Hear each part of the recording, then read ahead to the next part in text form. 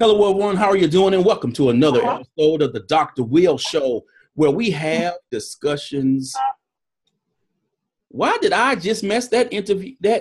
Oh, that's not how I do this. Oh my gosh, I messed up. Okay, Record. You know what, people? I'm going to redo this thing because I'm not going to edit because I don't, have to pay someone to edit my stuff when I have made mistakes. But I'm just going to do this. Okay. Hello, everyone. How are you doing? And welcome to another episode of the Dr. Will Show, where I interview educators and entrepreneurs on leveling up. Each episode, I bring in someone who's dope, and we just have a conversation on what it means to live your best life. Today, I am with Dr. Samantha Fecich, who is a professor, people, doing it big time. She is the author of a new book coming out, Edumagic, from Edumagic Publishing, via the one and only Dr. Sarah Thomas. I wanted to bring Dr. Fecich on because her book is really interesting, aimed at pre-service teachers and talking a lot of things about technology, PLN, going digital, all of those things to where when you have my job, and the new teachers show up and they don't know anything about technology, then I start to wonder what did you learn in your pre-service program because you're not prepared. So we're going to have her talk about her book, great questions, and hopefully you will purchase the book and be inspired to purchase and share with others as well. So for those who will be watching in the future on YouTube or listening on iTunes, I don't know, well, I say iTunes sometimes, iTunes or SoundCloud. Dr. Fecich, will you please introduce yourself? Absolutely. Hi, I'm Dr. Fecich. I teach pre-service teachers at Grove City College, which is north of Pittsburgh in Pennsylvania. I teach all about ed tech, so hopefully they are coming to instructional technologists like you, prepared and ready to go with technology. And then this semester, I'm also teaching some courses in special education. But before that, I got a PhD at Penn State in learning design and technology. It was a fantastic experience, and I owe all that to learning about ed tech during my teaching days as a special ed teacher, and just seeing how technology can make the impossible possible with students with special needs. It was fantastic. So everything just kind of leads to another thing in education, and I'm so excited for this book to come out for pre-service teachers, all about ed tech and making the most out of your college career. So yeah, pretty excited. Excellent. So you are the author of Edumagic. What was the pain point for writing the book? Sure. So oftentimes pre-service teachers feel that they don't have a voice or anything to share in the community of education, whether that be due to lack of experience or time in the classroom. But oh my gosh, that is so wrong. They have so many ideas and strategies, tools, techniques to share with the teaching community, and we all want to learn from each other because we're all better together. So I just wanted to shine a light on pre-service teachers, share their stories, give them a voice, share it with the world, all the cool things that they are doing to be educators of excellence. Whenever they are ready to get those jobs, they are hitting the ground running, and they're ready to go. So I just wanted to shine a light on pre-service teachers and say, hey, they do have a voice, they have something to say, and it's going to be cool. And we should all listen to one another and gain from each other's experiences. Since going one-to-one at several schools in our district, the one constant work that I have to do is working with new teachers to make sense of everything, particularly when it comes to technology integration, because, we're one-to-one. You have all these Chromebooks. We have a learning management system. We're a Google school.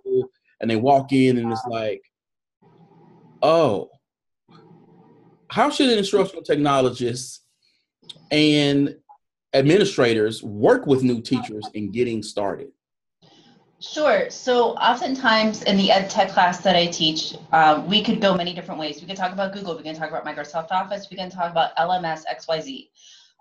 So I don't know what school they're going to be going to whenever they graduate. They don't know. So getting them a variety of opportunities is key. So I think it's important to meet them where they are. So as an instructional technologist, working with a new teacher, maybe ask them, well, what tools are you familiar with? Are you familiar with Google, Microsoft Suite?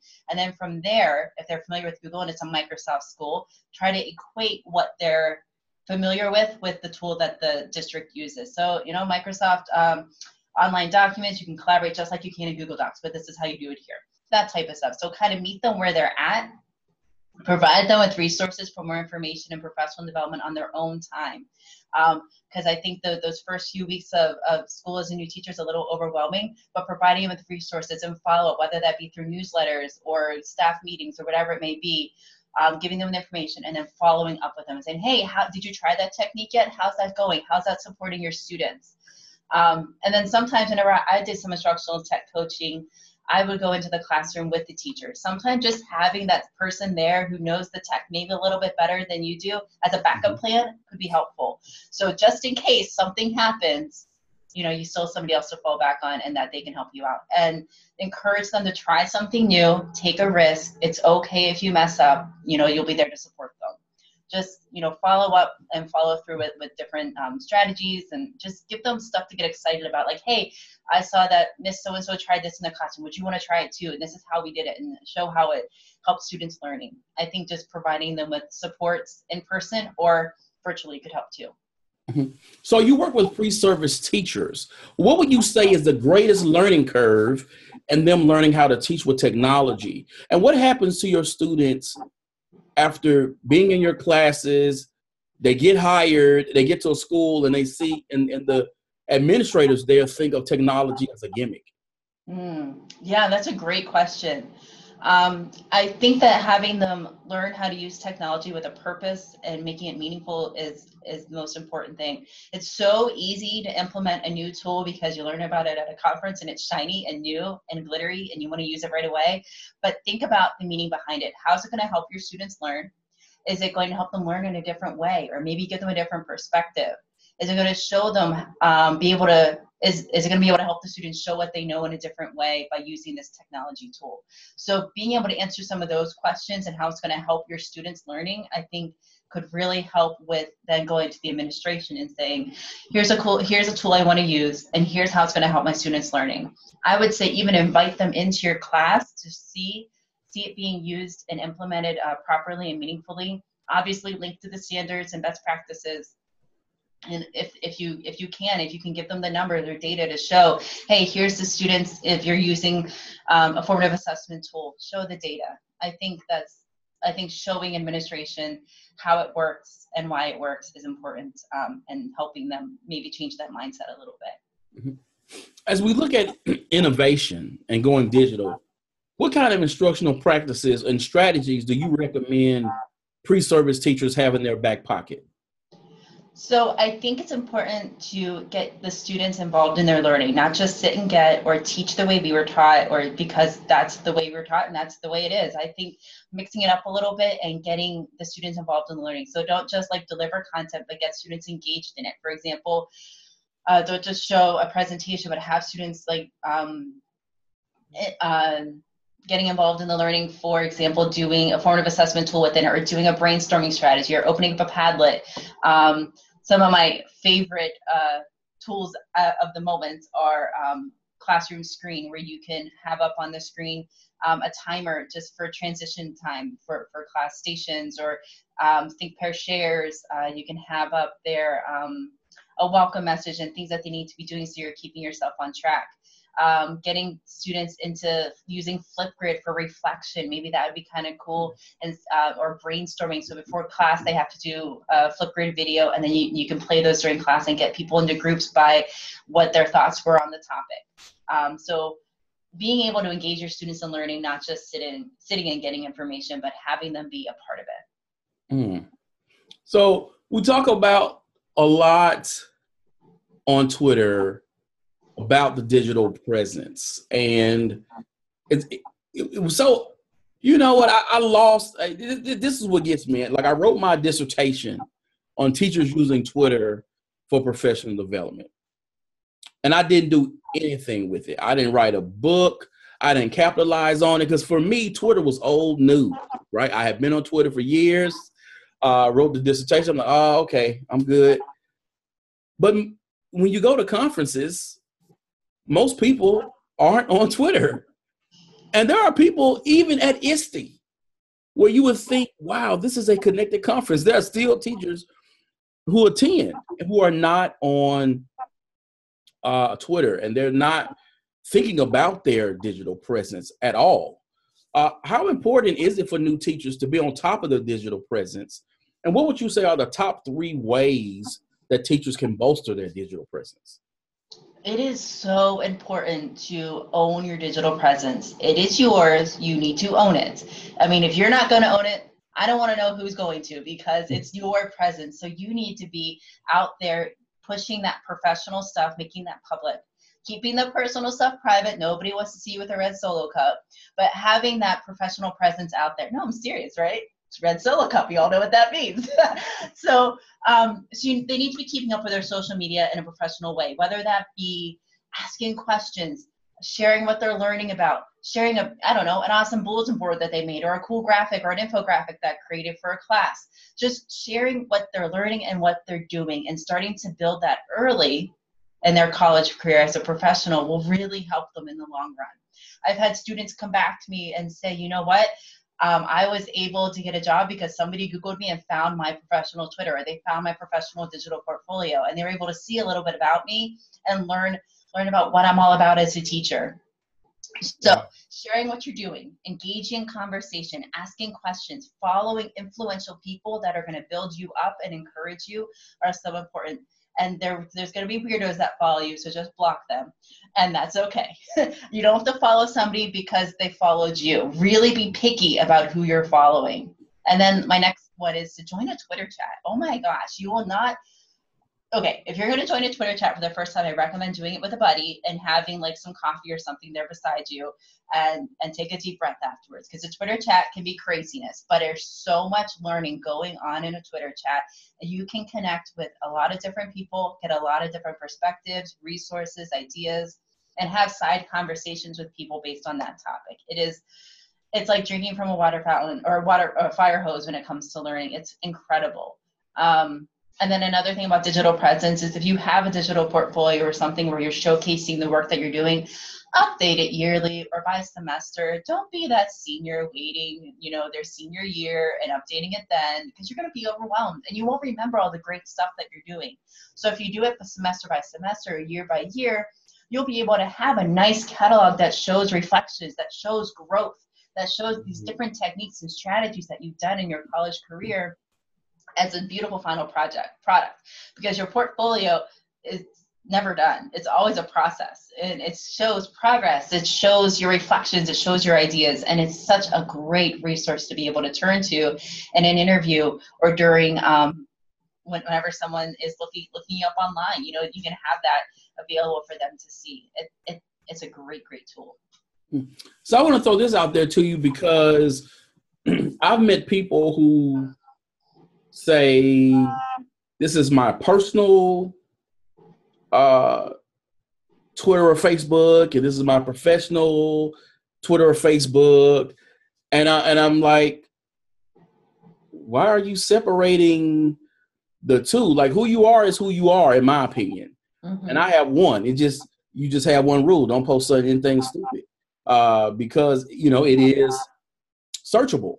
Mm-hmm. So what are your thoughts on those individuals who try to create this dichotomy between their professional and personal selves? I think for me, I just have one account. I don't have multiple accounts. I just have one, and I am who I am on all of those. But I don't post like personal things like family or anything like that. That's just me personally. I think working with students in college, it's a little bit different because they have all these personal connections on their social media. That it is a different stage of life than it is as a teacher, as a practicing teacher. I encourage them to get a professional account and tell their friends, hey, this is my professional account. If you want to see what I'm doing in education, great, follow me. If you don't, then don't follow me on this account, and that's okay. I think as they grow in their teaching career, I had one student who came up to me at the end of a semester and said, you know what, I have more followers and people engaging in conversation on my professional, I think it was Twitter account than I do on my personal. And oftentimes students will go and they'll delete their personal because it's not relative anymore to their lives. Does that make sense? Mm-hmm, mm-hmm. Yeah, I think it's just different stages of life. when it comes to professional and personal accounts on social media for this specific audience. I'm just, I just tell people, just be you, be real, share what you want to share of your personal life. But again, be smart about it, right? If you're going to go to Cancun, understand that people got a smartphone.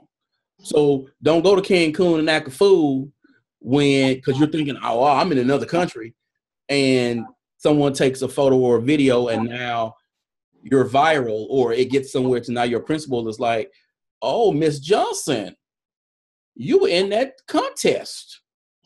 That's not how we do that around here.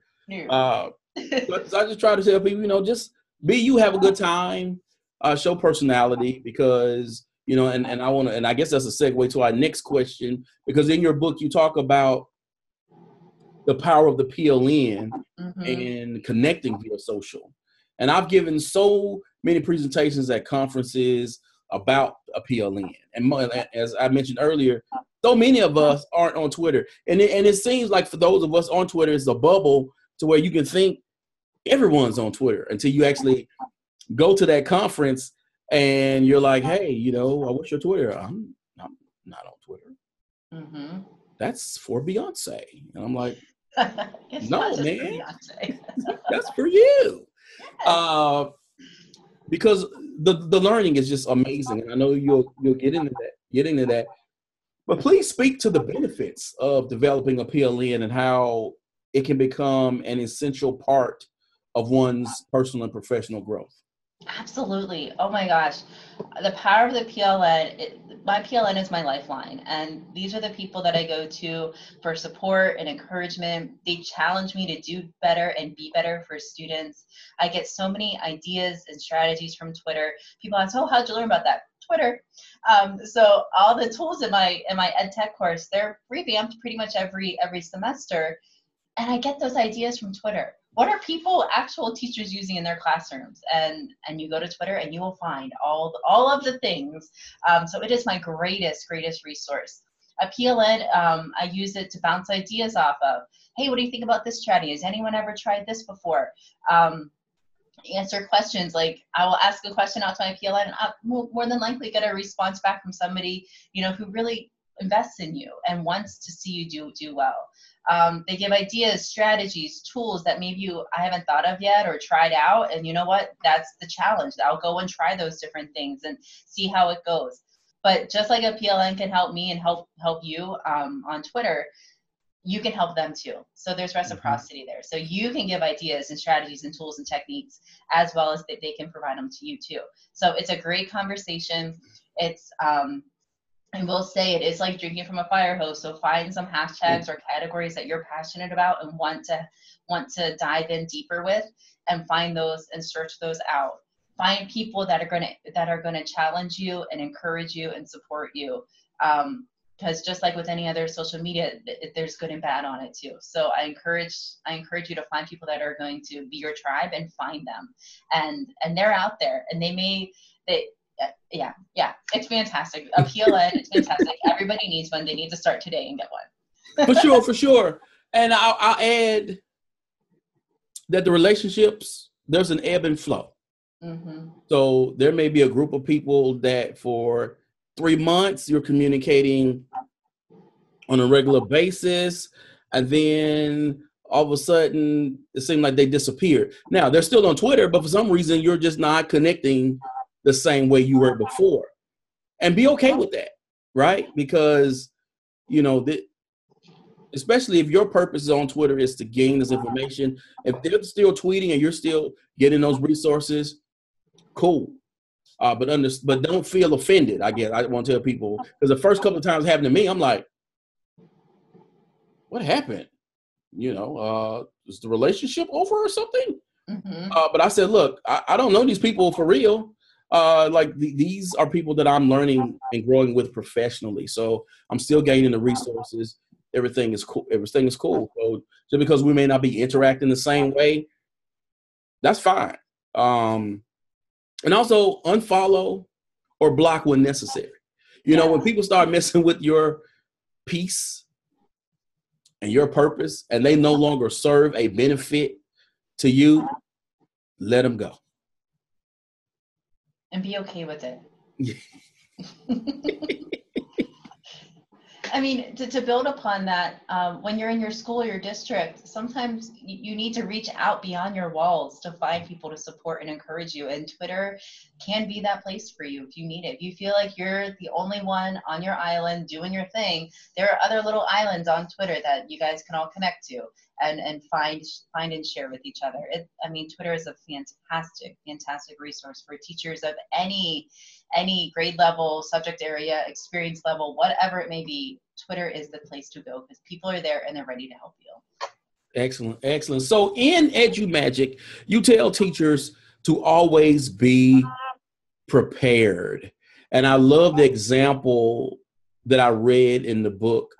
And when I work with teachers, I really like to build their capacity when I work with them and coach them up, and not just here's a tool, that a tool, because as you mentioned in the book, the reality is when you are working with a tool, and sometimes that tool is heavily dependent on the internet, and you get there and internet is down, or 7 of the 25 Chromebooks you have in your room are connected to the internet, and then the other ones aren't. What do you do next? Or Google down, so you can't use Google Apps. So what's next? Teachers who can't adapt will freak out because we're all listening around this. So I try to work with teachers to have that mindset of, it's cool. That didn't work. Wow, I'm good right here. How does a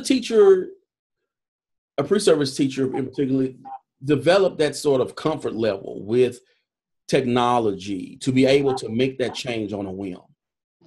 Yeah, that's a great question. I think that it's about using different types of tools so you have a backup plan that may not be internet dependent if you're using a technology tool that requires the internet to connect. I think it's all about coming up with a backup plan, A, B, C, all the way down to Z, and be okay with messing up. And it's okay if it doesn't work. You can try it again tomorrow. You can try it again the next week if you see your students on a weekly basis. I think it's just being okay that no one is perfect. There's no perfect lesson, and that technology, it just might not work that day, and that's okay. So just being okay with that. So sometimes whenever I was teaching K to 12, I would work with the smartboard, and it would get the calibration would be off, or the internet would be down, and I'd be like, oh, you know what, guys, the smartboard has attitude today. We just can't use it. And you know what? That's okay. We could try it again tomorrow. We can try it again next period or something. But having a backup plan that maybe not be internet dependent, they can maybe do it on paper or pencil. Like if you have them doing an exit tweet instead of actually tweeting out online, having them put it on a piece of paper and sticking it to the door as they head on out. I mean, just trying to be able to have some other ideas in your head or in your back pocket that are ready to go, so you're not deer in the headlights freaking out and when the internet's not working, because it will happen, and that's okay. And just be okay with it now. Yes, it will happen. And then that's when my phone blows up. This isn't working. This isn't working. I'm like, it's down. I had to send an email out. It is down, people. It is down. But before we go, what is your call to action for pre-service teachers who feel overwhelmed or unsure of their place in the digital classroom? So I would say my call to action is be brave. You have things to share, ideas and strategies, tools and techniques that you're learning about that we all want to know about. Share them. Share them often. Ask questions to the community. You have ideas that are so valuable, and you have a voice, and we want to hear it. So basically, share it. And don't be afraid. There will be people out there that are going to support you and encourage you. And just share your voice, share your story, share your teaching journey. We want to hear about it. That is all right, people. Thank you, Dr. Fecich, for coming on the show. Thanks for having me. It was a great time. I'm honored. Thank you so much for asking me to be a part of it. You're welcome. Look, y'all make the show. I'm just a dude with a Zoom.